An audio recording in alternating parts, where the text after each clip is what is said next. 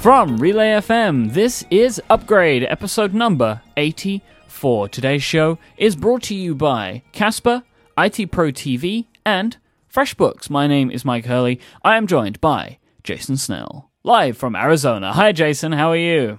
Well, hello from the desert, where it rained yesterday. I don't know what's going on. Oh, does it rain in the desert? What happens when it rains in the desert? Things flood because they're incapable of dealing with rain. No drainage, I assume. Well, they have like emergency storm drainage because things do flood. So, like the where my mom lives, there's a golf course nearby, and there are a few places that are suspiciously low lying in the golf course, and that's because if there's too much rain, they will flood with water purposefully in order to protect it. But we were just driving back yesterday, and there was just huge puddles of water on the sides of all the streets, and there were a few little flooded intersections, and they don't know how to handle it because it does it so infrequently here. Like when it snows in London. Exactly. Or gets too hot in London.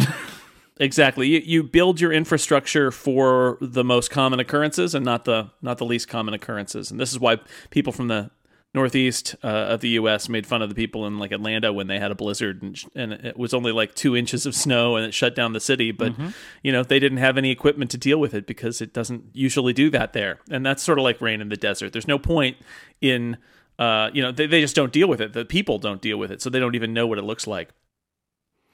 So a couple of weeks ago, we did the first ever CarCast, and this week we are doing something not as ambitious, but different. No. What are you doing this week as we're recording? Well, I'm in Arizona. My kids are on spring break. We decided to come down and visit my mom for a few days. My family hadn't been down here in quite a while, actually. Listeners know that I occasionally am down here visiting my mom, but my family hadn't been down here. She's visited us, but we hadn't flown everybody down here for about a year and a half. So I decided I wanted to travel light. We're here for like 3.5 days. And I had that moment where I realized I was going to have to bring a laptop just to record a podcast, just to record this podcast and also Clockwise this week. And I thought, that's silly. I think I can make this all work without a laptop. Let's give it a try. So I brought my microphone and I brought my USB audio interface and I brought my USB Lightning adapter. And I am talking to you via Skype on my iPad while recording my audio via my iPhone.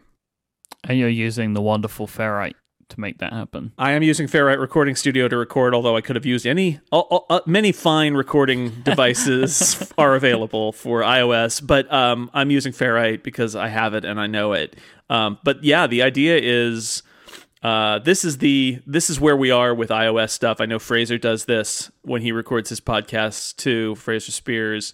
It's 2 devices. I can't hear. There's no, for people who don't do a lot of podcasting, ideally you hear your own voice reflected back into your earphones as you're speaking, so that instead of it being like super muffled, you can actually hear, and you can hear if you're too loud, and you can hear if you're too close to the microphone. And I can't do that today because I'm using 2 separate devices. So it's a little bit weird for me, but it gets me to not travel with that third device on this trip, which is what I wanted to do. And so here we are.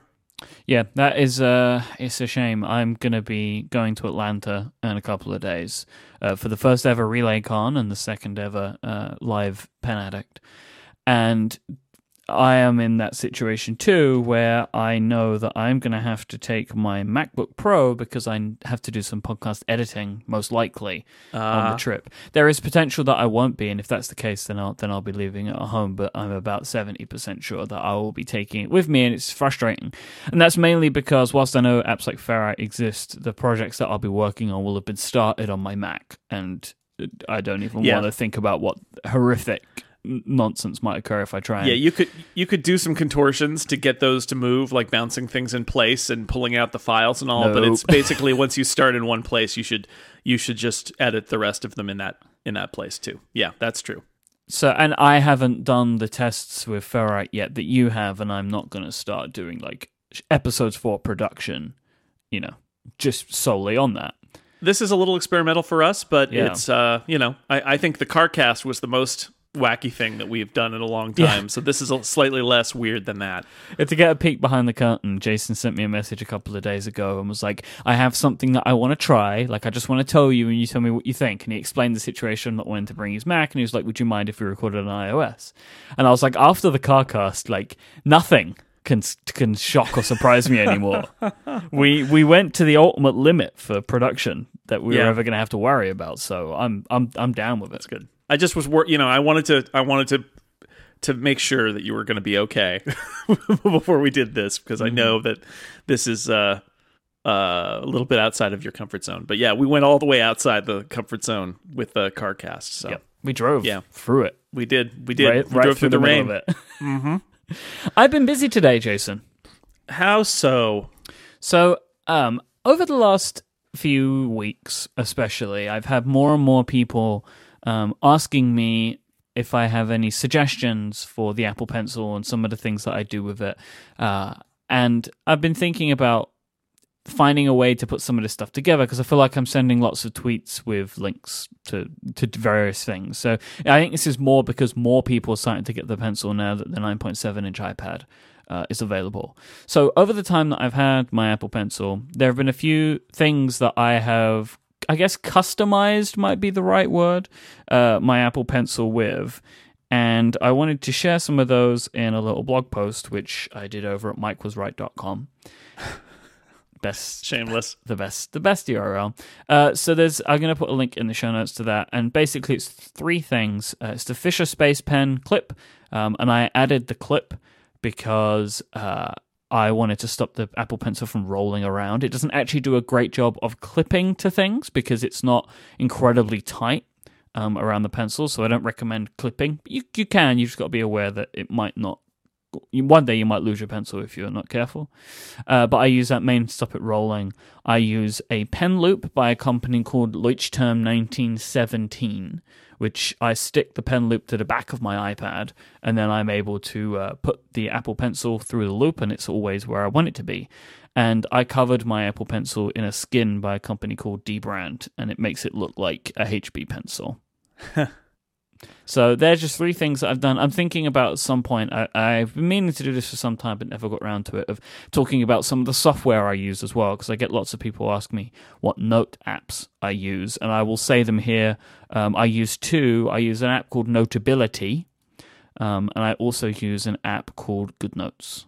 They're both very good. I haven't yet decided which one of those apps I prefer, but I use them both, and I like them both, so I recommend them both, and we'll put them both in the show notes if you want to go and check them out. But yeah, so that's there. And I took some pictures as well, which are making some people cry out in horror, and some people think that it's amazing, and I prefer the people that think it's amazing. So I have some follow-up. Mm-hmm.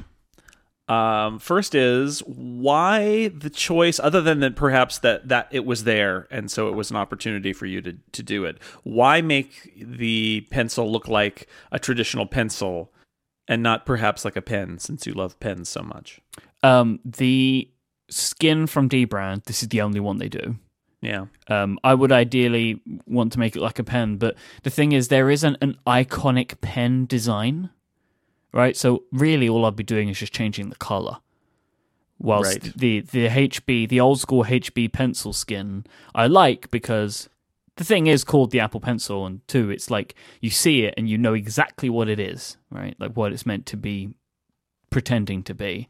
And I think that it's so much fun. And obviously, you can tell from my photos, people know this about me, I love stickers. And this sticker is great. And also, it actually does provide a little bit of additional grip on the Apple Pencil. Find it a little bit slippery for me. Not so much that it's frustrating, but the fact that this thing adds a little grip, I like a lot.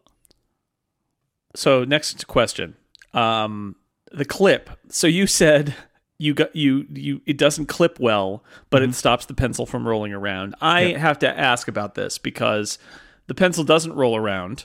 Well, it's weighted. It doesn't roll around very far, and clipping it to things might be useful.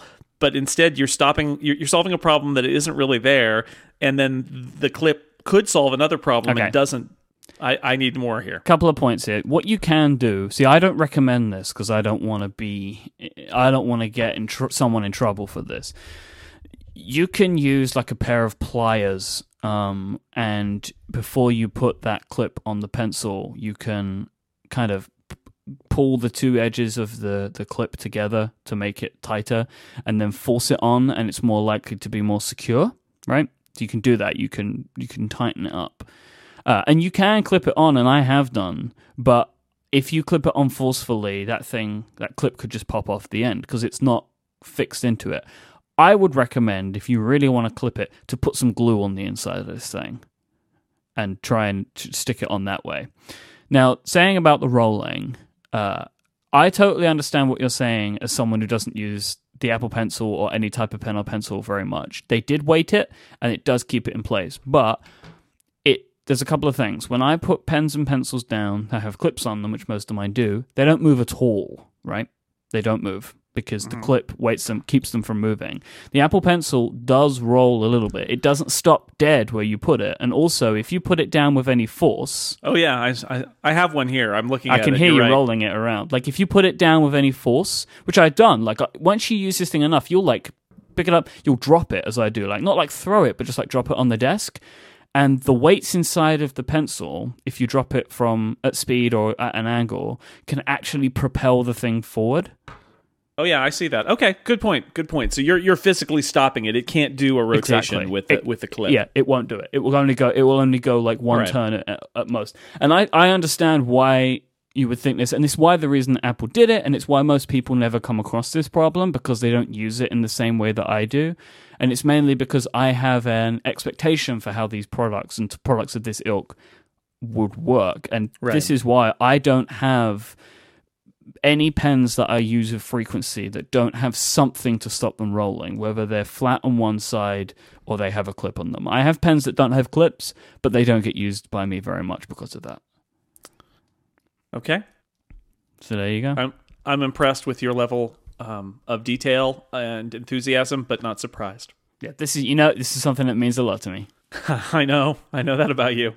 There is probably another little bit of follow up that I should mention. There's an additional iPad in the photos as from last week, right? There is a gold 9.7 inch iPad Pro. I'm going to talk a little bit more about this later on in the show. Yeah. I think you should. I think you need to. I think I have to, right? The other thing is something that I've been working on with you for a little bit. Yep. I'm working on a new podcast. It's called The Ring Post, and it is about professional wrestling, which is the last of the things that I enjoy that I don't have a podcast about. And it's going to be on The Incomparable. Yes. Which I'm very excited about. We have some amazing artwork done. I've set up a landing page. I'm trying to do some different things with this show. I'm trying to do some things that we don't usually do, or that I don't usually do when launching shows or working on shows. And one of those is I've set up a website currently, which is at ringpost.fm, which will eventually forward to where the show lives. But right now there's a landing page there, and there's a newsletter link, so you can sign up to a newsletter to find out when the show launches. And there's also a link to a Twitter account, which is Ringpost FM, where I'm also going to be, again, another thing that I don't do, I'm going to be just tweeting from that account thoughts and opinions about wrestling, which I usually also don't do from podcast accounts. So I'm trying some different things, and this is because I have something that I like, that I have an outlet for, that the majority of people that follow me on Twitter don't care about. So I'm going to tweet all that stuff over on that account. And so this is something that I like, and we were talking about this. I've been thinking about this for a while, and it just popped into my head one day with some prodding from Adina to talk to you to see if you would want it on The Incomparable, because I feel like it fits better with the themes of The Incomparable than the themes of Relay, I think. Yeah, I think so. Somebody in the chat room just asked the question about why it isn't on Relay, and I'm sure you'll hear that a lot. And I would say it's the same reason that Upgrade and Clockwise aren't on The Incomparable. I had my own podcast network, and I didn't think that they were that doing tech podcasts was a good fit for The Incomparable, because The Incomparable is about cultural stuff. It's about entertainment that we like, and this fits perfectly in there. If I were to do a sports podcast at some point, it would go on The Incomparable, but But if I were to do something that was more about technology and leaning more that direction, I feel like that I would take that to Relay. And so Ring Post makes a lot of sense to be on Incomparable, where we've got all sorts of different shows about broad topics and also very specific enthusiasms. Two Relay hosts, Micah and Christina, do their podcast about cartoons and that's on the Incomparable. Yeah, so there is a real cross-pollination between the two networks. We are cousins. There's a poison pill, Mike. You can't take us over. If you try to take over if Relay tries to take over the Incomparable, a kitten dies. So just stay where you are. All right, I'll do what I can. No promises. But also, because I wanted to do some things that were a little bit different to how I usually do them, it was fun for me to try them out in a different place. You know? Just make a fresh perspective. You don't have to tell me about experimentation and the value of it, right? And this is what I love about seeing you do this. Is this gives you an opportunity to do some stuff that you're not doing all the time, and in terms of subject matter, but also in terms of your approach to doing a podcast. So I would imagine that the podcast itself will also be a place for you to try out some new ways of doing things. And this is why I do all the stupid podcasts that I do. It's because I want to try different stuff out, and they're all, all of them tend to be because there's something or other that I want to do that's like, oh, well, that would be funny. Why don't we do a podcast where we ask if something is a robot or not? It's a terrible idea, but it could be funny. And so I love that you're doing this. Like, for example, talking about things that are a little bit different, the first episode will most likely be just me. Cool. Which I don't usually do. Right. So, that's just another thing. Like, I don't have a show where I'm the only one talking. I have no guest. Right. I'm going to have guests, and I have a selection of people that I think will be really fun to bring on the show. But, I'm not going to have a fixed co-host, and there might be some episodes or some segments where it's just me monologuing. So there you go. I'm trying out some different stuff. But cool. That's enough of the mic update for the day. We do have some other follow-up, but I want to take our first break, Jason. All right.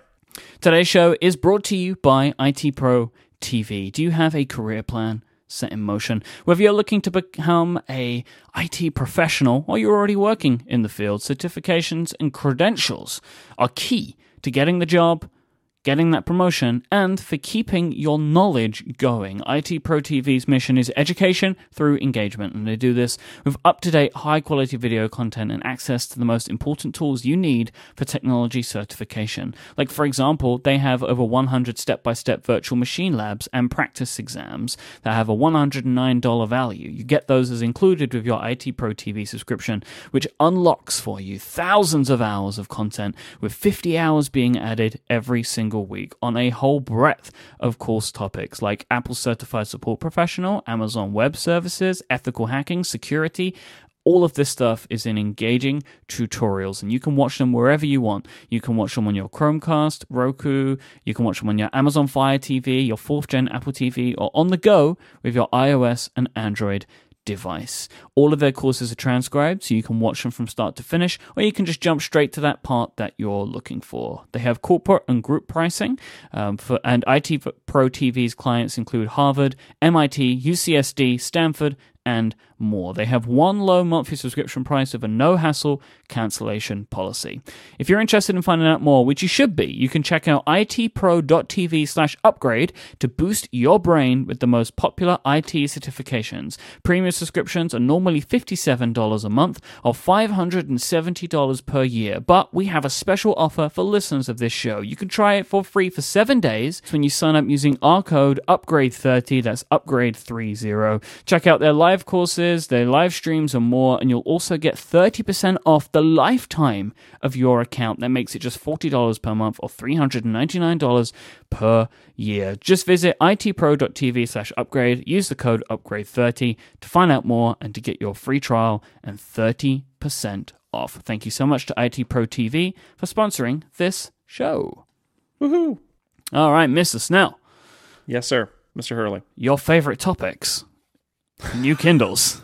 Rumors are flying as we record this. Probably very soon after we finish recording this and post it, they'll announce a new Kindle. Jeff Bezos said it's coming, but we don't know a lot more. There are rumors.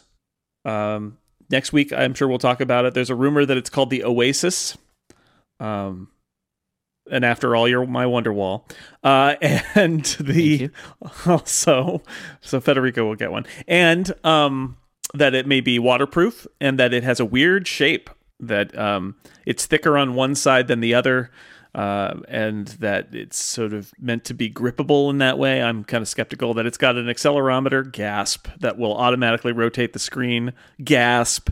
Imagine, and that it has an attached. You can get a battery case for it that will let it run for weeks. They say the pictures look weird. I don't know what I think, but the problem with the rumors is you get some of the details and not all of the details, and you don't get to hear sort of the whole big story around the product. So I'm curious, and we'll try to talk about it next week. You're not here next week because you're going to be traveling because of your pen show duties. Mm-hmm. So we'll see what happens there. You can probably find someone who's more interested in reading than I am. Probably.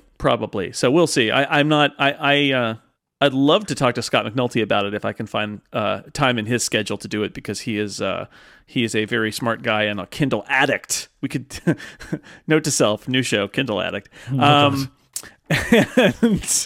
nothing but Kindles. So we'll see. We'll follow up on this. I'm intrigued. We had a good discussion about it on Clockwise last week, actually, because there's this question about, is there anything left in this product category? What do you do to innovate in this category that sort of it's a niche product. People love it who buy them, and other people don't see the need for them. But they've sort of perfected a lot of aspects of the Kindle. So where do you go from here? And the concern is that you get really weird is where you go from here. And that I really don't know if battery life is the thing that needs to be considered for this product. Yeah, the waterproof rumor is interesting because famously Jeff Bezos is, supposedly reads in the bathtub with his Kindle in a plastic bag. Waterproof is perfect for this device. Yeah, that's a good one.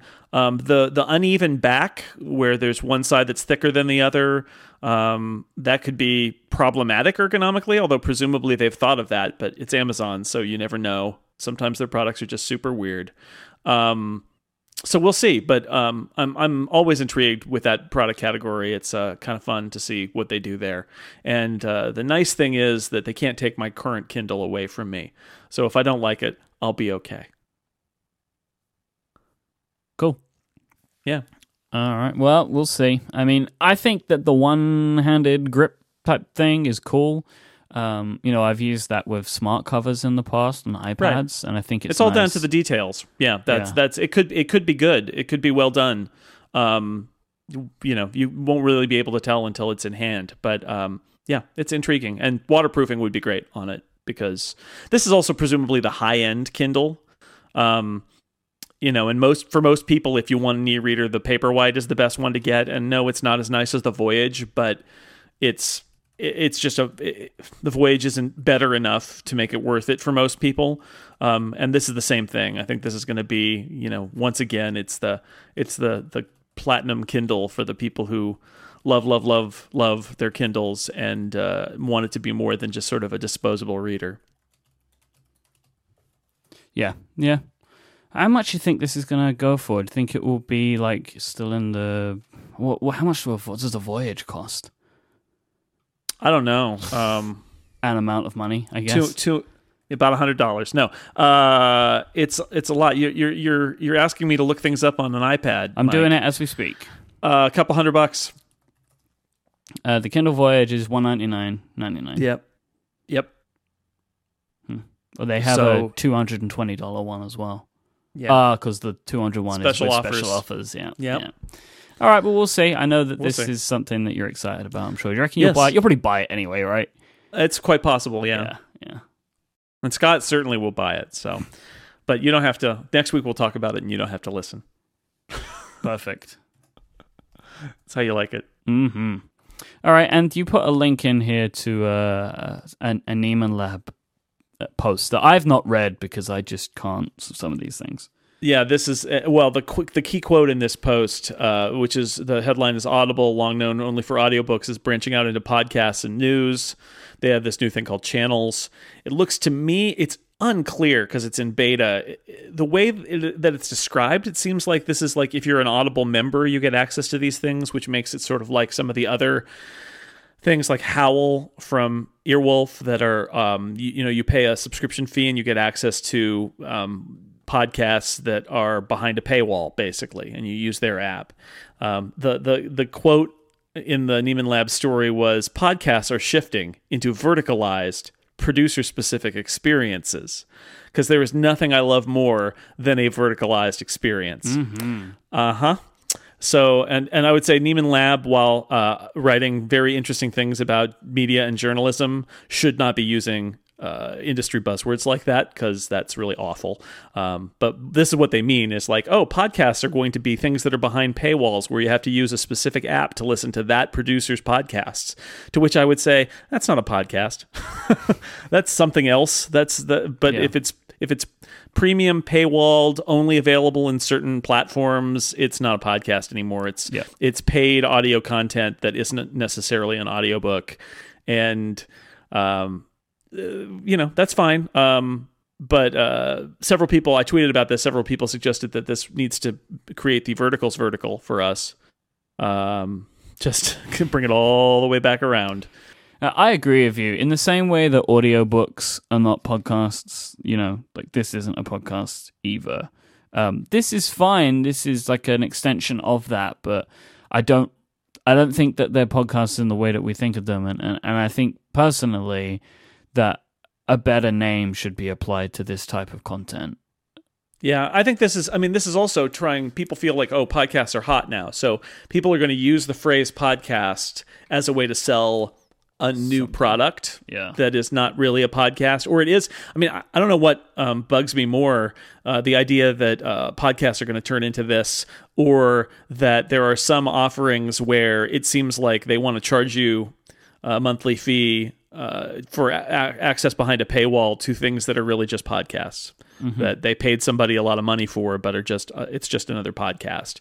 I think, as we have the Relay support system, I think having people support podcasts and trying to find business models for podcasts is all good. But once you've got a verticalized experience, I'm not sure that's a podcast anymore. I don't know what it is, but it's another way to sell. It's like, oh, you like audio content on your mobile devices. Well, what if we gave you some that you paid us for directly? And that's not a bad question to ask, but no. It reminds me of the early days of the web, as a lot of podcasting stuff does, where big companies come in and they create like the portal strategy, which is we're going to be the one place that is your gateway to everything on the web. And in the end, although there are lots of huge players on the web, the web is bigger than that. It's got lots of players at lots of different levels and lots of uses that are not kind of behind a paywall.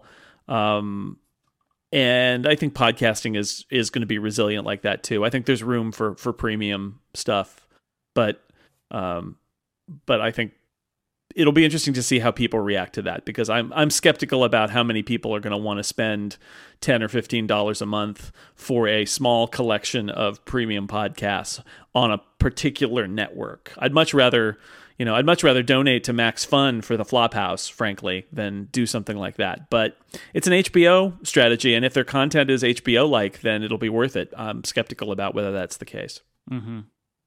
All right, so moving on, let's talk about the True Tone display a little bit. Yeah. So you posted your iPad Pro review late last week. I think it was late last week. I did.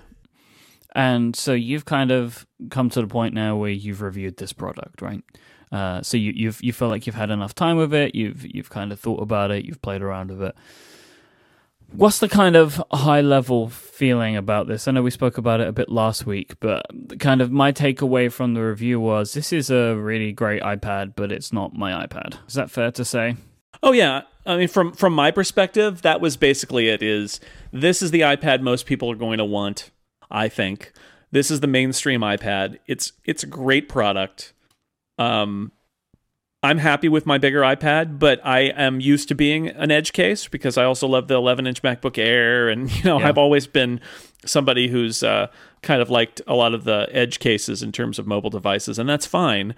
But it's great, and if the if the big iPad Pro didn't exist, I would buy it in a heartbeat. It's just for me, I really have taken to the features that are available on the bigger model. I like the larger screen, and I'm not willing to go back. The True Tone display is really interesting, and I'm interested in what you think about it too. I mean, what I said in the review is that this is about as Apple a feature as there is, right? I mean, this is the hardware of the display, the hardware of the sensors, and then the software that does the calibration. And that's all working together.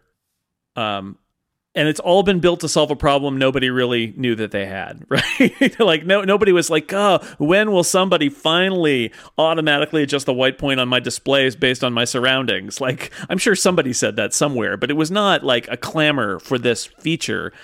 Somebody at Apple, people at Apple said, you know what would be great that nobody's doing is adapting to the color in your room and changing the white point. So this is what they did, and I think that's just very Apple to build all this in and work with the hardware and the software and solve a problem that we didn't even know we had. So after recording Cortex with Gray and him talking about his multiple iPad solution, and then I recorded with you and we spoke about the iPad, I decided I wanted to try out the 9.7, so I headed to the Apple Store on Tuesday and purchased one. And I've given some of my thinking about this on Connected. We're going to talk about it on Cortex again, but kind of like the real high level is right now I'm thinking that with the amount that I'm enjoying using iOS, is there a world in which I could have multiple iPads in the same way that I've had multiple Macs for many years? You know, I've had a desktop Mac and I've had a laptop Mac, and I've used them for different things. Or I have my laptop and my iPad and I use them for different things. And in all honesty, I feel like I'm developing a system where I am doing that, where I am using the 9.7-inch iPad for when I am consuming content, like I'm reading or I'm looking at Twitter or something like that. And then I'm using the 12.9 when I'm doing work, when I'm preparing for shows and I'm invoicing and that kind of stuff. And mainly it's because, you know, the multitasking on the larger iPad is so superior to the multitasking on the smaller iPad Pro. For me, the multitasking on the 9.7 is like, it's nice that it's there and you use it in a pinch, but I tend to have one app on the screen at a time. But on the larger iPad Pro, I tend to have multiple apps on the screen at one time because why not? But one of the things that I'm finding interesting is the more I use each iPad, the more I love the other one. So I enjoy them both whilst I use them. But when I'm using the big iPad, I'm like, and I go to Twitter or something, like it's way nicer on the other one. And then when I'm using the small one, it's like, this is good. And then I go back to the 12.9 and it's like, oh my God, this screen is so incredibly large and amazing. So I'm really finding for me a kind of a balance in trying to do my work across these two devices. And I know it's ridiculous, but my main thing is I'm trying to think about what my future of computing is, and I think it's more like this than what I've had before. And nobody ever, I'm having people tell me it's ridiculous for having two iPads, but I never had anybody tell me it was ridiculous for having a Mac and a MacBook Pro, like an iMac and a MacBook Pro. Nobody ever said to me that was ridiculous. So, I'm just trying to find the balance that makes sense to me. But anyway, park that for another time. I want to talk about True Tone. So, okay, we'll park that. That was interesting. I'm going to ponder your. I still have to talk through this a bunch more. Like that was kind of just I've had this for a few days, blah, right? And also I feel like I have to try and defend myself a little bit. Anyway, the True Tone, I think, makes this the most comfortable device that I've ever read text on, I think. It's got all of the great stuff that iOS devices have had forever. Night Shift makes it even nicer, but there's something about this screen. I look at this screen and I'm like, this screen is incredible. And the only thing that I feel that must be the difference here is True Tone, because it's the only thing that's changed it. So it is much easier on my eyes. I love the feature, and the colors feel more vibrant to me than on other iOS devices. Well, they are. when I look, of course they are. When I look at, I've forgotten that, yes, they are more vibrant. That's like a whole other feature. I keep forgetting that they put that in there. Like, when I look at my home screen, it's like, my app icons have never looked like this before. And I'm looking at it, I'm like, this thing is amazing. And so when I read with this, or when I, like looking at it for long periods of time, like I read articles, I was reading stuff for this show today on it. I'm like, this is really nice. And it's also not the size of a tea tray. So that balance, I think, is making this a really nice, I have my consumption iPad and my creation iPad. That's where I am in my life right now. But I'm liking the True Tone display a lot for that. And genuinely, I think that I would miss it a lot if I didn't have a device that had it.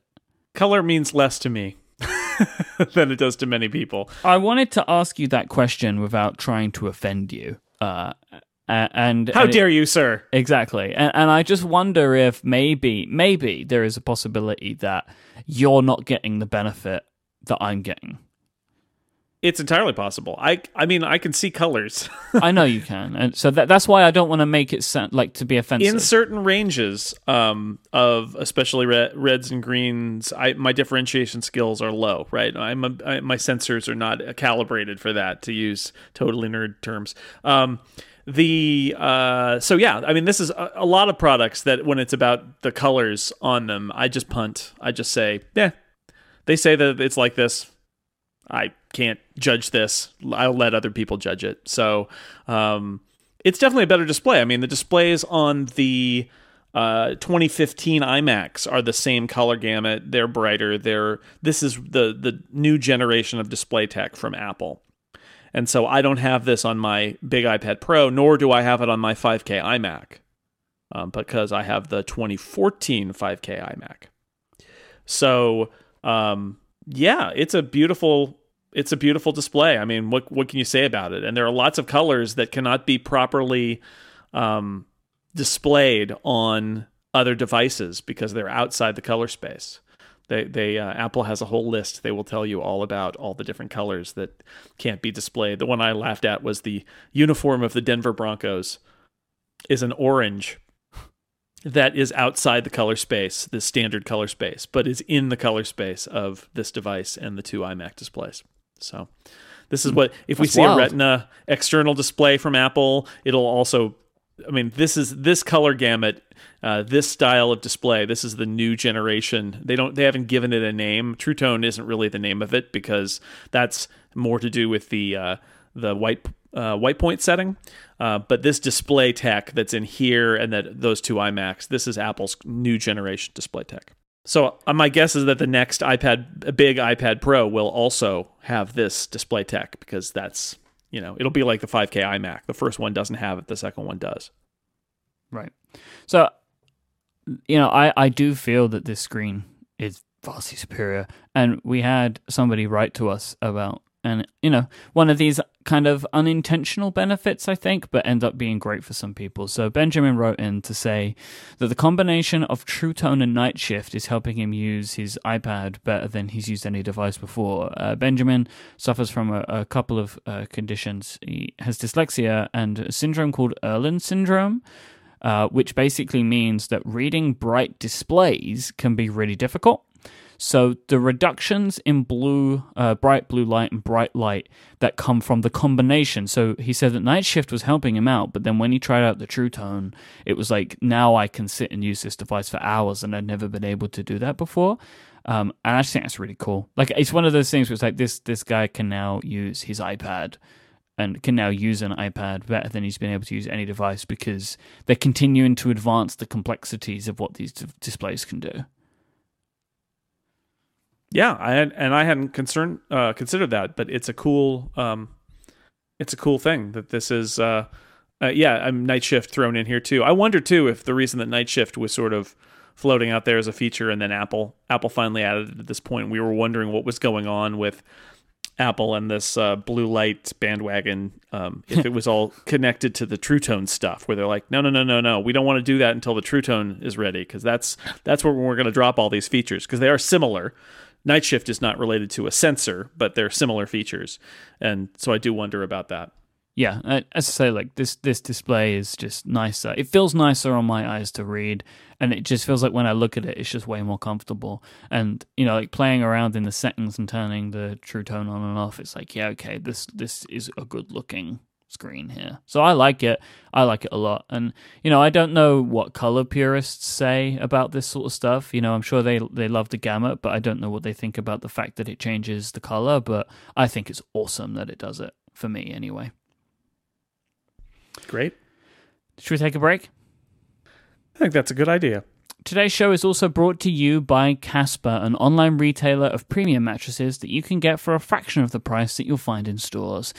When you go to buy a mattress, usually you're paying for a few different things. You're not only paying for the mattress, but you're also paying for some of the costs of running a showroom, right? This stuff is all built into the prices when you go into a store and buy a mattress. You're paying for the lights, you're paying for the floors, you're paying for the person who's selling you the mattress.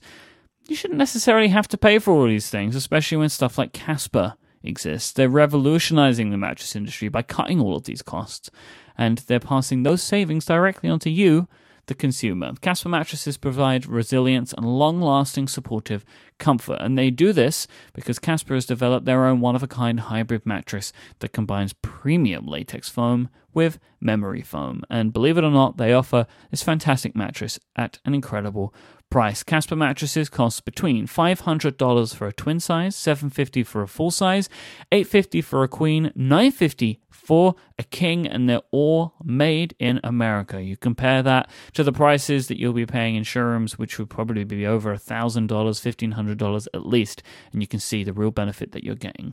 Now, I'm sure that some of you out there may be thinking to yourself, buying a mattress online? That seems crazy. One of the great things about going to a showroom is I get to try it out. Well, what you're actually doing is sitting on the mattress fully clothed for a couple of minutes, right? And seeing if that's the right mattress for you.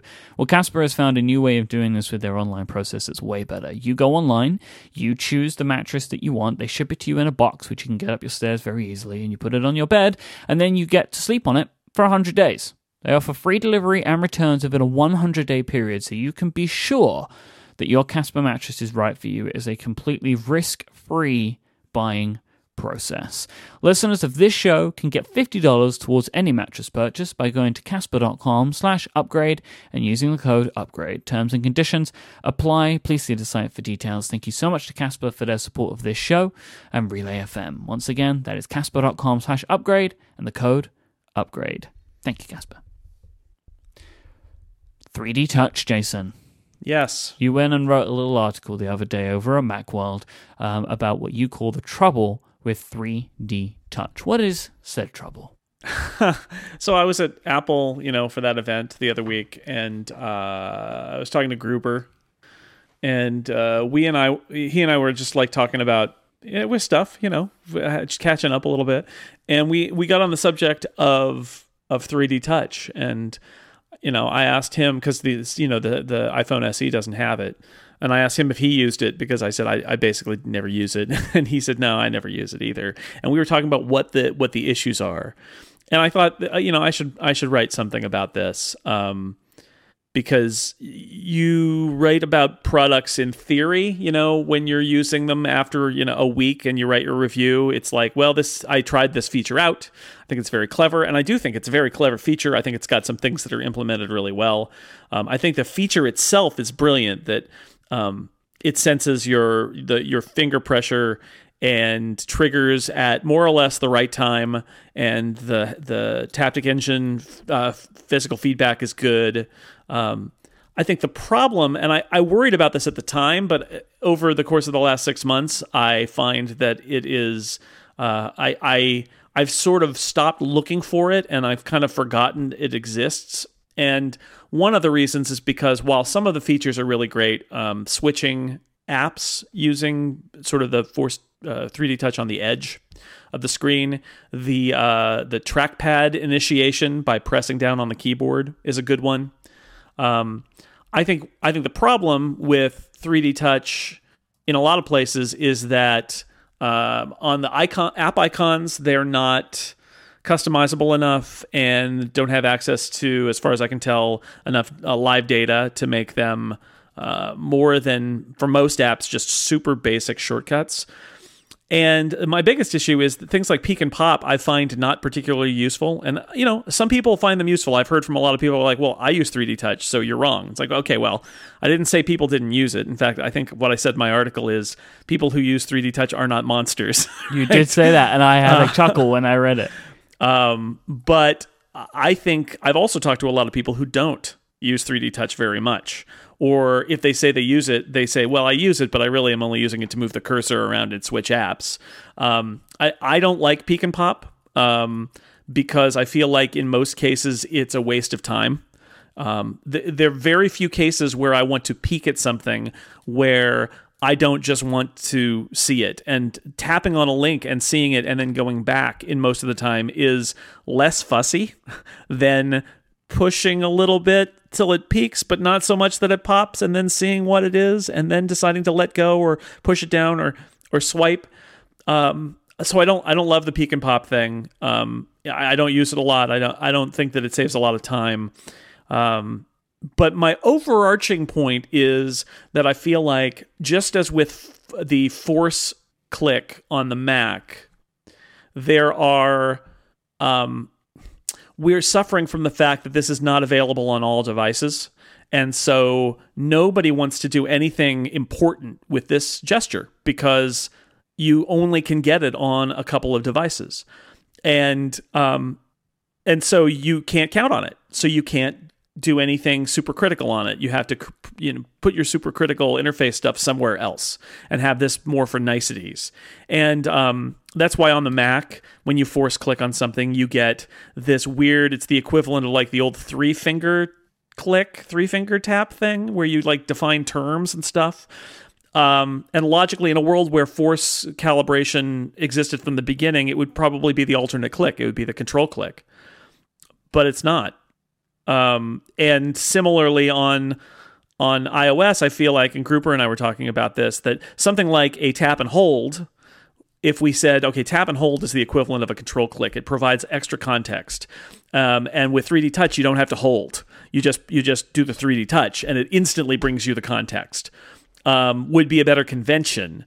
But because it came in late to the party, it's just sort of, I feel like it's less useful than it should be, that this technology is being let down by the fact that everybody is afraid to make it central because only the 6 and 6S have it.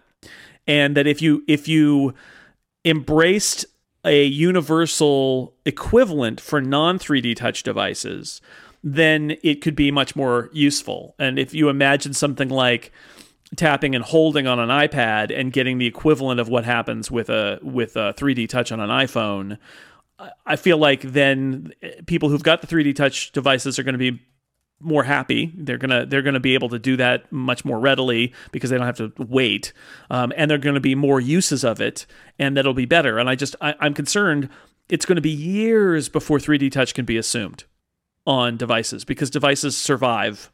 And there are devices being sold today, like the SE, brand new device that doesn't support it, and all the iPads don't support it, and so I feel like 3D Touch is in this weird quandary where it's available, but for such a narrow group of people, just like the Force Touch trackpads on the Mac, that it can't live up to its potential.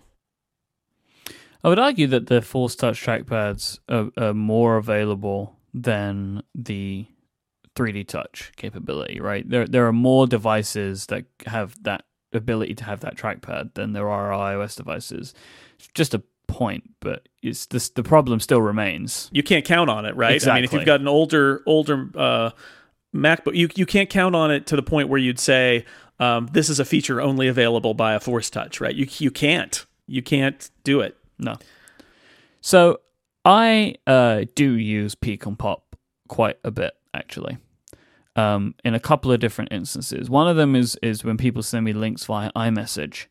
I will practically every single time I will Peek and Pop the link if I don't know what I'm going to, right? Like if I've not been asked for something or I'm not expecting something, somebody sends me a link to something, I will typically just use the Peek and Pop because I don't leave the app, right? I'm still in Messages. I'm usually just checking something. So typically I know the next thing I will be doing after looking at that link is sending another iMessage. so I never leave. But I actually think that Apple fail with their implementation of peek and pop in messages, and I will use Tweetbot as an example, which is another app that I use peek and pop in quite a lot. Like somebody will tweet a link to something, and I want to see kind of what it is before I actually go ahead and open it and read it or check it out, because sometimes it's like, oh, what is this that they're linking to? So I'll give the scenario with Tweetbot and then go back to why I think it's better than messages. So when I peek a link in Tweetbot, it will start to load the page. And then if I decide that I want to check it out, you push it in and you pop it into view, and the content is there. It's there from the initial loading. And this is because they're using Safari View Controller for the whole scenario. Right. But when I do this in messages, once you pop, it then opens Safari and the page loads again. Right. So it makes that interaction feel slower in messages and therefore less useful than if I just click the link. So if Apple could either use Safari View Controller or somehow find a way to pass the data from that initial load in messages over to Safari, I think that this would really help more people use it. Because I can see someone like using it and then pressing the pop action, and then it just opens Safari and it loads again. And it's like, well, I don't feel like you've helped me at all here. But applications that use Safari View Controller actually have a much better experience because the data is being shared between the initial peek and pop. So I think it could be done a lot better. Yeah, it makes sense. That is one of my complaints for sure, is I have this feeling I stopped doing it a lot on links because I felt like, why am I calibrating the level of my press on this link so that I peek it but don't pop it, and then looking at the link and deciding, oh, I do want to read this, and then pressing harder and having it open in Safari when I could just tap the link and look at it in Safari and then tap the back link and go back. Yeah, see, that could be a lot more seamless. But like for me, I like it because it allows me to kind of vet something, right, before I go ahead and spend the time on it. I think that's why it exists, and that's why I like it. Other interactions of 3D Touch that I enjoy, I do the cursor moving multiple times a day. That's a great feature. Love that feature. I hardly ever use the multitasking because I wear a case on my phone. So it's super difficult to make that interaction occur, in my opinion. I never use the app icon actions. Yeah, like I said earlier, I was excited about the app icon actions, but they're so limited, and most apps are doing a very basic job. There are apps that do a great job. Somebody sent me a fitness app, and now I can't I can't remember which one it was. I did forget. That actually shows you like your steps and other fitness data, that it's doing some extra work to update its quick shortcut list. Quick menu, quick view, whatever it's called. Mm-hmm. But most don't. Most are really simple and not very useful. And some of that probably has to do with the limitations Apple puts on it. Mm-hmm. It could be more useful. And part of it is that I think the developers are just not that into it. And is that because they looked and people don't use that feature? Or is it that they're worried about other things and it's a feature that only iPhone 6s can use, so they're not going to bother? I don't know. It's maybe a combination of all those things, but I wish it was more useful because it's a really cool idea. Plus, even Apple has failed to do it, like on notification or on Control Center. You can't 3D touch on any of the icons in Control Center, which seems dumb because like the camera icon is there. And the Wi-Fi and Bluetooth icons are there where you could quickly connect to a Bluetooth device or something like that, but nope, there's no support for it at all. Like what I would like to be able to do is to customize those shortcuts more. Like for example, the Slack one, I would love to be able to like just basically make it all of the Slacks that I'm part of. Right. But as you say, some apps let you customize. Some apps kind of feel like they're assuming. The messages one is the most baffling to me. The people that are, whenever I 3D touch the messages icon, are never the people I would expect to be there. I don't know how that's chosen. I don't know. But I've got to say overall that I do miss 3D touch on my iPads because the 2-finger trackpad is nowhere near as reliable for me. I feel like I'm always just typing characters and can never get it to do anything. And as I say, I use peek and pop enough that I wish it was there. I want to talk about the long press idea that you propose. I think I can see why Apple might not want to do this. Oh, sure. So I think that the 3D touch, they want the 3D Touch actions to only be on 3D Touch devices because it's a new feature for new devices. You know all of this. I know you do. I'm just saying. Yep. I think they want 3D Touch to be special, right? So they want to tie those things together. But I agree with you that if they don't do something and it takes 3 years for all iOS devices to get this, right? Like if you imagine it just shuffling down the line, I think it's going to be too late and everyone's going to forget about this feature. Well, that's the problem. Is I think it's dumb if the reasoning is, well, no, we want it to be things you can only do on a 3D Touch device, then it's not as useful. And that's my feeling about Force Touch on the Mac. It's the same thing. It's bring it into the family. Pick something that makes it, it's still going to have advantages because it's hardware. It's better. It feels better to use it. And there can still be features that don't exist. Like, I'm not saying a long press on a non 3D Touch iPhone has to move the cursor or something like that. I'm thinking more like, can we define what the secondary touch is, the secondary click, like a control click on the Mac? Can we define that and say that the convention is that is the secondary action? And on devices with 3D Touch, that will kick it off instantaneously. And on devices without it, you'll tap and wait, let's say, and it will finally kick it off after a second or whatever it is. Like it is now in some places, just so that you've got that common frame of reference that will make people use this feature more. Because the flip side of this too is that quick the little quick menus thing on icons on the iPhone. I have those moments where I wish I had those on my iPad and I don't, and I have this feeling of like, well, wait, I just bought this high-end iPad Pro and this is a feature that's in the OS, but because they are not providing me any alternative to it, I just don't get that feature. It makes it feel inconsistent, and saying, well, we're limiting that to this one piece of hardware for an interface convention seems kind of it seems kind of messed up. So I just feel like it's not good enough. And that's I got some pushback from people who are like, what do you mean the trouble with 3D Touch? I use 3D Touch. It's like, yeah, okay. People do use 3D Touch. I'm not saying they're bad people, right? I'm saying I think this is amazing technology that I find myself not using very often. And why is that? And the answer is, I don't think it's good enough. I think that Apple needs to make a bigger effort to make 3D Touch something that is something that anybody who's got a 3D Touch capable device wants to use all the time. And I feel like now there are a lot of people, and I'm including myself in this, but I've talked to other people like this, who, after the initial novelty wears off, just kind of don't bother. Because it's not that useful, or they only use it for a couple of things. So that's really my feeling, is like they did some really great engineering to make this feature, but I think just hoarding it on a couple of devices and having it be this like third click kind of thing is selling it short. Yeah, I was thinking that maybe one thing they could do would be for the iPad Pros have this long press, right? Because I feel like we're such a long way away from Force Touch or 3D Touch on an iPad screen because of the sizes of them. It might be a good thing to say, WWDC and iOS 10. I think iOS 10 is going to see a lot of advancements of 3D Touch, honestly. That would be great. And I think it would be nice if they said, and on the iPad Pro, you can now long press. But you see, this is the challenge, is right. The iPad Pros now are being sold, these new top of the line iOS devices that don't have it.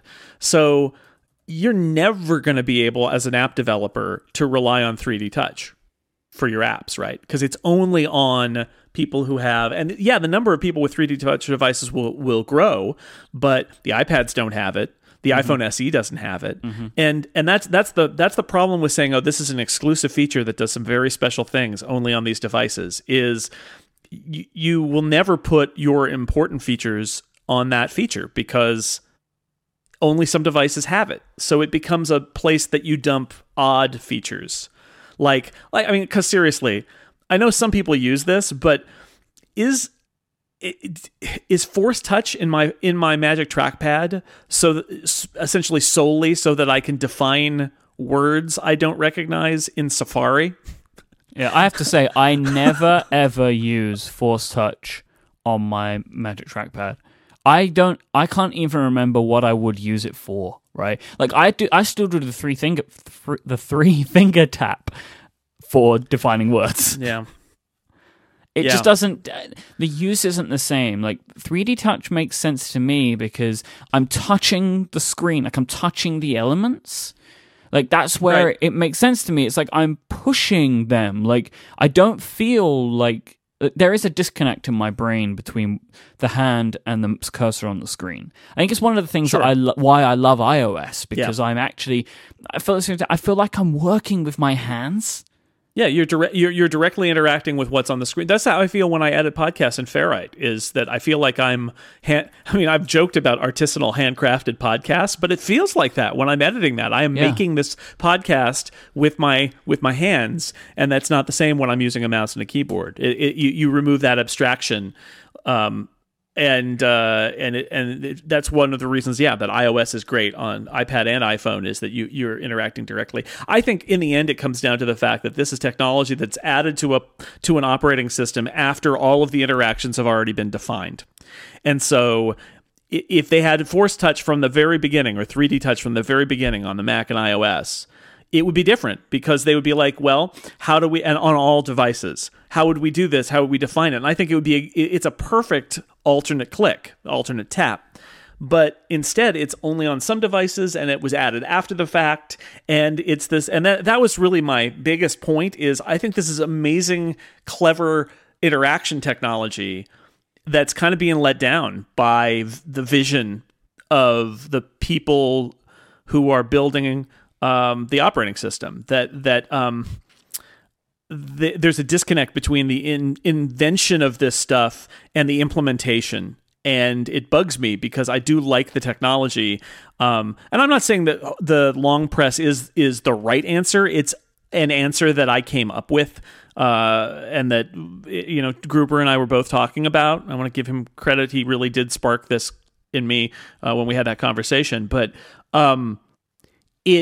it might not be the right answer. There are lots of complicated things about what happened to the existing long presses, and how do you deal with those? Like moving and deleting apps in the home screen is one of them. There are a lot of issues there. There might be a better solution. I don't know. I'm not trying to prescribe one particular answer and say that I've got it, but I do feel like this technology needs to be more central, and it's not, and it's sort of sad, and that's the trouble with 3D Touch.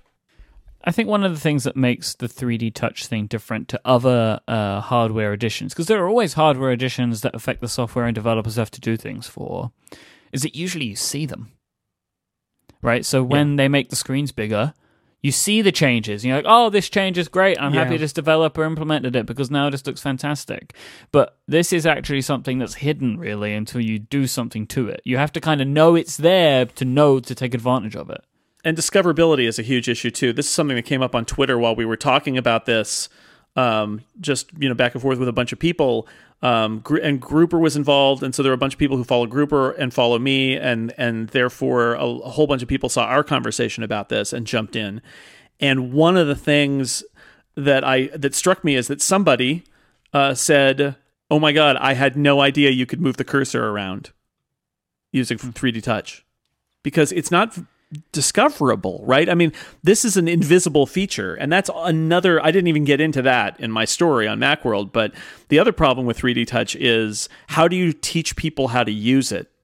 Because you won't, you could never chance upon it, right? So that's a challenge too, is how do you make this something that gets into your users' vocabulary? I don't know. I don't know.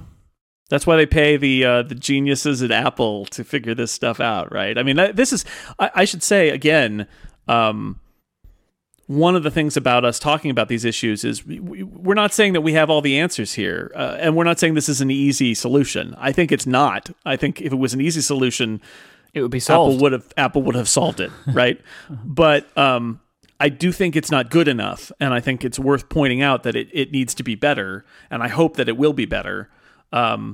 But it's not that it's an easy problem to solve. I think it's a hard problem to solve, but I do think it still needs solving. I don't think it's done. I don't think Apple can look at the way 3D Touch works today on iOS and say, solid, we're done here. Let's just put it on the devices gradually and everything will be fine. Because I just don't think it's good enough. Do you know what is good enough?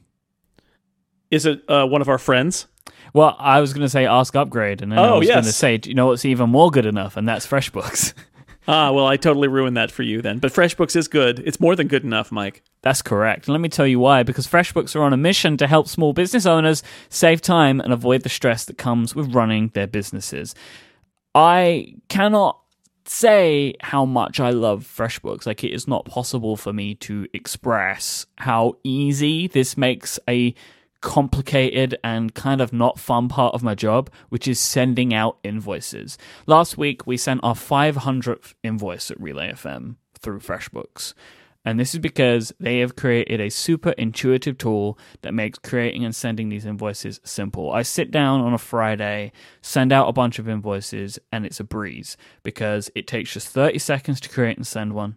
You can give your clients tons of ways to pay you, and that's just all built in. You set it up once, and it's just attached to all of the invoices that you want it attached to, right? And you can say you want to get paid by PayPal, you want to get paid by card payment, and you can give your clients all of the information to pay you by check and to pay you by bank transfer. That's all in there. And this means that because it's right up front and you can give people online ways to pay, we integrate with Stripe, for example, FreshBooks lets you do all of that, that you will get paid 5 days faster. This is something that FreshBooks have found. Their customers get paid 5 days faster because it's so easy for your clients to pay their invoices. You can see if somebody's looked at an invoice. You can set up automatic late payment reminders. This takes a lot of the stress and worry out of people not paying you, and also just, in case they've forgotten, which happens so often, that your invoice just hits an inbox that gets another 1,000 emails every day.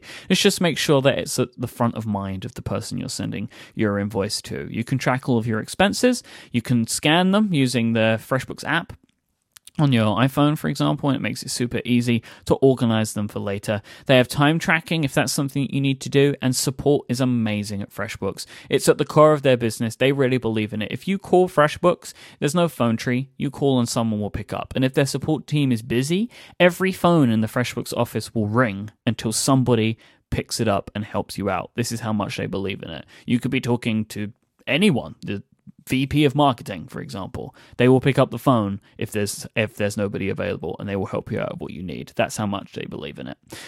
Getting started with FreshBooks is simple. You don't need to be a numbers person. There's one number you need to know, and that's 30, because that's how many days you're going to get a free trial of because you listen to this show. There's no credit card required to do this. To claim your 30 days of unrestricted use, go to freshbooks.com/upgrade, and please enter upgrade in the How You Heard About Us section so FreshBooks knows you came from this show. Thank you so much to FreshBooks for their continued support of Upgrade and Relay FM.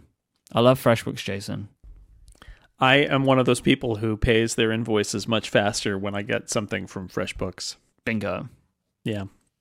There you go. If you ever send send an invoice to Jason, use FreshBooks. Jim Metzendorf knows what I'm talking about. He gets it. He knows. Mm-hmm. He knows. All right. So, first question this week comes in from Mike. And Mike asks, why does the App Store show iPhone screenshots on the iPad Pro and not iPad screenshots? I don't know why, Mike, and it's incredibly frustrating that this hasn't been fixed yet. Yep. I don't know how this bug still exists. Yeah.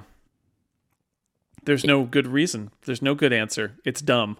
Yeah, this just shouldn't be the case. Like, the iPad Pro couldn't be further away from the iPhone in screen size, but yet somehow their screenshots gets mixed up in the App Store. It's been like this since day one on the iPad Pro. It shouldn't be the case. I don't have an answer for you, Mike, except for it's a silly bug. Wes wants to know, what is the process that you go through when naming a new show? I've just done that with the Ring Post. So I kind of will basically just keep working on it until I find something that feels right.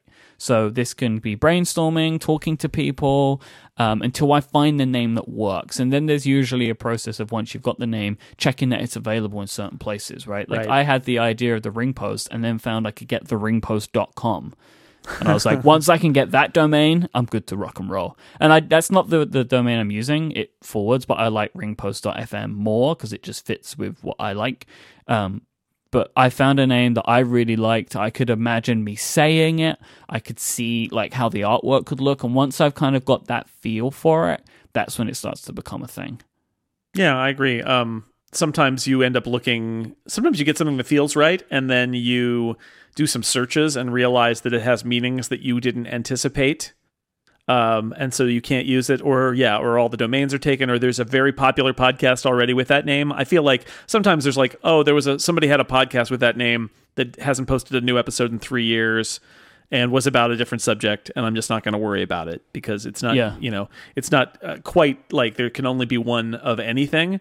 But with the Incomparable, we were talking about names for the Incomparable back in the day, and the Incomparable has its name because Greg Noss had the incomparable.com, and I thought that was kind of a funny name, and it was cool that it was a .com domain. Like literally that was it. But we threw around a bunch of other names, and one of them because we were talking a lot about in the early episodes, especially about Zeppelins, right? And there's a Zeppelin on the Incomparable logo, and we were joking at one point that maybe we were going to call the podcast Zeppelin Enthusiast. The problem is Led Zeppelin, right? A Zeppelin enthusiast loves Led Zeppelin, and we were not a Led Zeppelin podcast, and we needed to not put the word Zeppelin in our name because not only is it difficult for some people to spell, but it has one context really that is way outside of rigid airships from the early part of the 20th century, and so never mind. So there's sometimes it comes up like that too, where you're like, oh, well, this would have been a good idea. And then other times we were talking about a bunch of names for Total Party Kill, but Total Party Kill seemed right, and there wasn't anything with that name, and we thought it was funny because the suggestion there is failure. A Total Party Kill, for those who don't know, in Dungeons and Dragons is where everybody dies, and it means you've completely failed at what you were doing. And although we've only had one of those in our entire run of Total Party Kill, and it was the very first session, naturally. Since then, we haven't had that, but it's just a funny name. And I think our logo even had for a while a 20-sided die with a 1 on it, which is bad. So that fit. I was trying to remember Upgrade, and I did find one email that we went back and forth, but we'd already kind of come down to a couple of names at that point.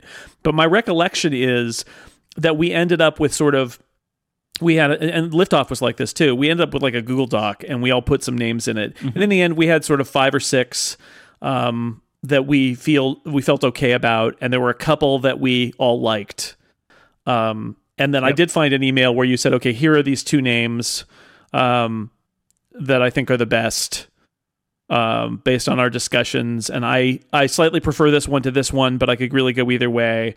And I have some concerns about Upgrade. You told me I have some concerns about Upgrade because does it sound like, because this is fresh off of me leaving IDG, does it sound like you are making an upgrade by leaving Macworld?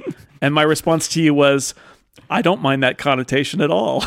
I think my concern was I didn't want to look disrespectful, but as soon as you said you liked it, that was the winner for me. Yeah. Right. Yep. As soon as you, because I hoped that it would be an upgrade of your life, and exactly. that ended up being part of the thinking behind the show's name. Is we just wanted a technology sounding name. Exactly. And that's kind of what we came out of. And then, as is usual, Frank develops an incredible brand around the show.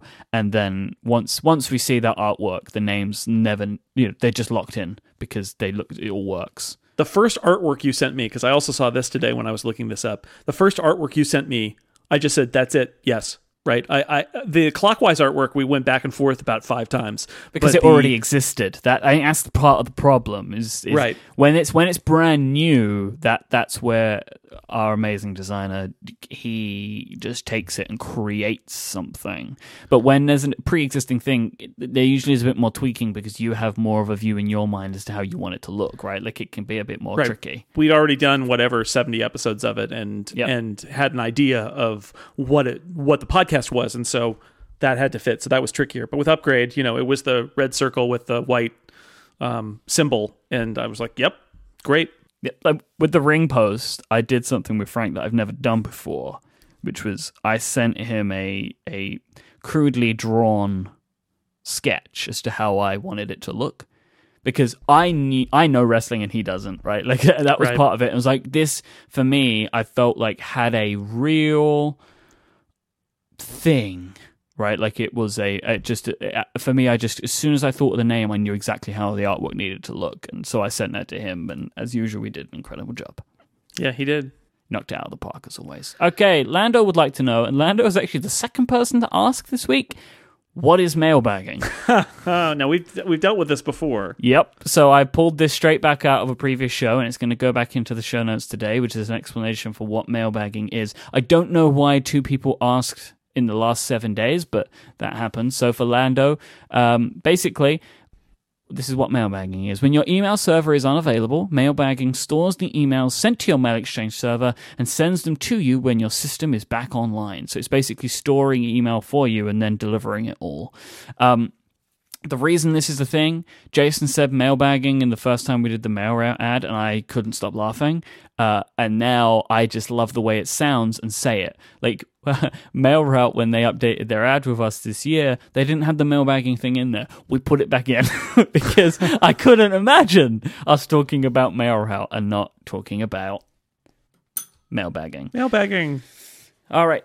Tom would like to know, what type of stand do you use for your iPad Pro? So I don't use anything other than the smart cover. I don't think you do either. I use the smart keyboard, but I don't think you use any stands. I know you mentioned something that is in beta that you're looking at, which is kind of a stand. Yeah, so I've got the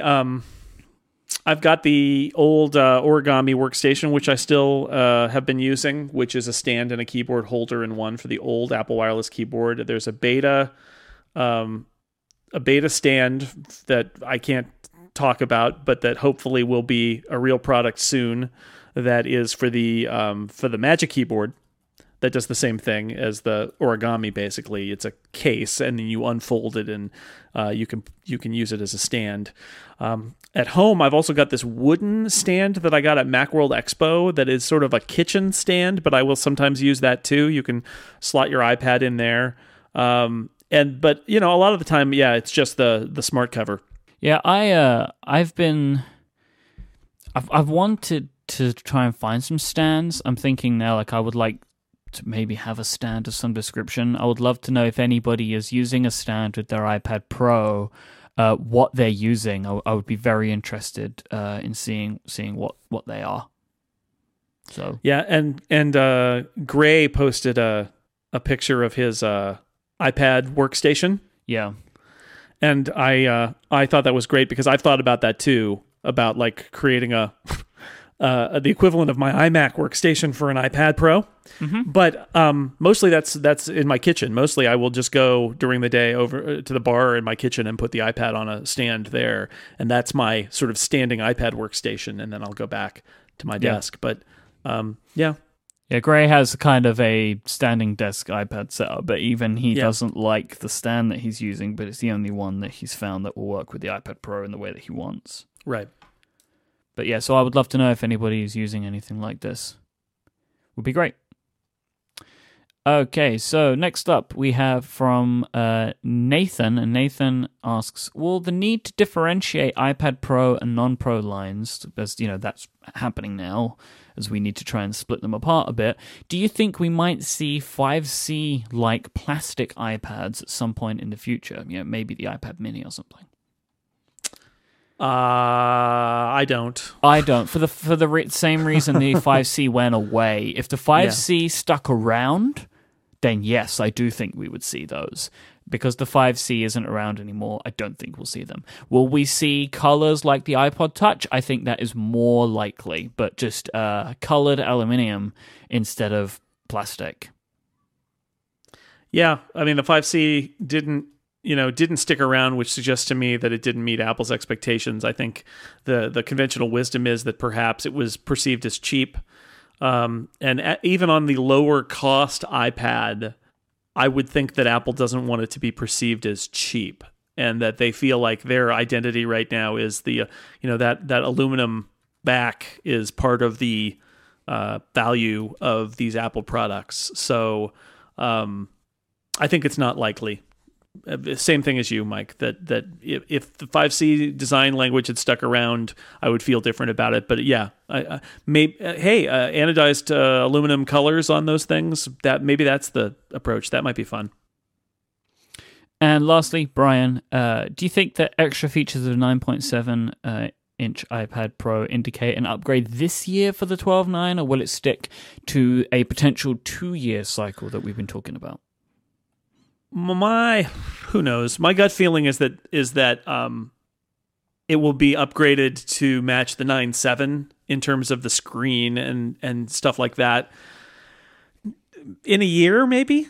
Like that seems like not a bad cycle. I would love to see those two get in sync. But that's just off the top of my head. That's the thing that struck me, is that maybe we'll see a new 12.9 inch next spring, sort of a year out from the 9.7 inch being introduced. I think that what we'll see is next spring an update for both of them. Yeah. So the 12.9 ends up being about 18 months old or something by that point. I think they have to do it that way for it to make sense going forward. I think releasing these two products out of sync by 6 months is crazy making. Yeah. Just wait and then release them both. And I think that they will go, like many iPads have recently, they will have a 1 year and then it will go to 2 years in renewal. I genuinely think that's what we're going to see for the iPads line going forward. I just don't think there's enough going on in the iPad line to say that you need an update every year, in all honesty. I just don't see it. Yeah, it's possible. With the Pros, it might be a little bit different if they've got other stuff that they want to load in there on a yearly basis. But I do think we will see an update to that 12.9 that will bring it, the features that it doesn't have that the 9.7 has, and then perhaps the 9.7 will also be updated at that point, and they'll be in parity. They'll be the same, more or less, with the exception of their screen. So that's it, Jason. Yeah, we've reached the end. Yep. From as we speak currently, the iPad recording worked. You will know listening to this episode if it did. Right? We don't know. I sound great, although in a different room than usual. Exactly. If you want to find our show notes for this week, head on over to relay.fm/upgrade/84, but they should be in your fantastic app of choice. If you'd like to find Jason, head on over to sixcolors.com, where you can find his great writing. Obviously, he does more shows over at theincomparable.com too.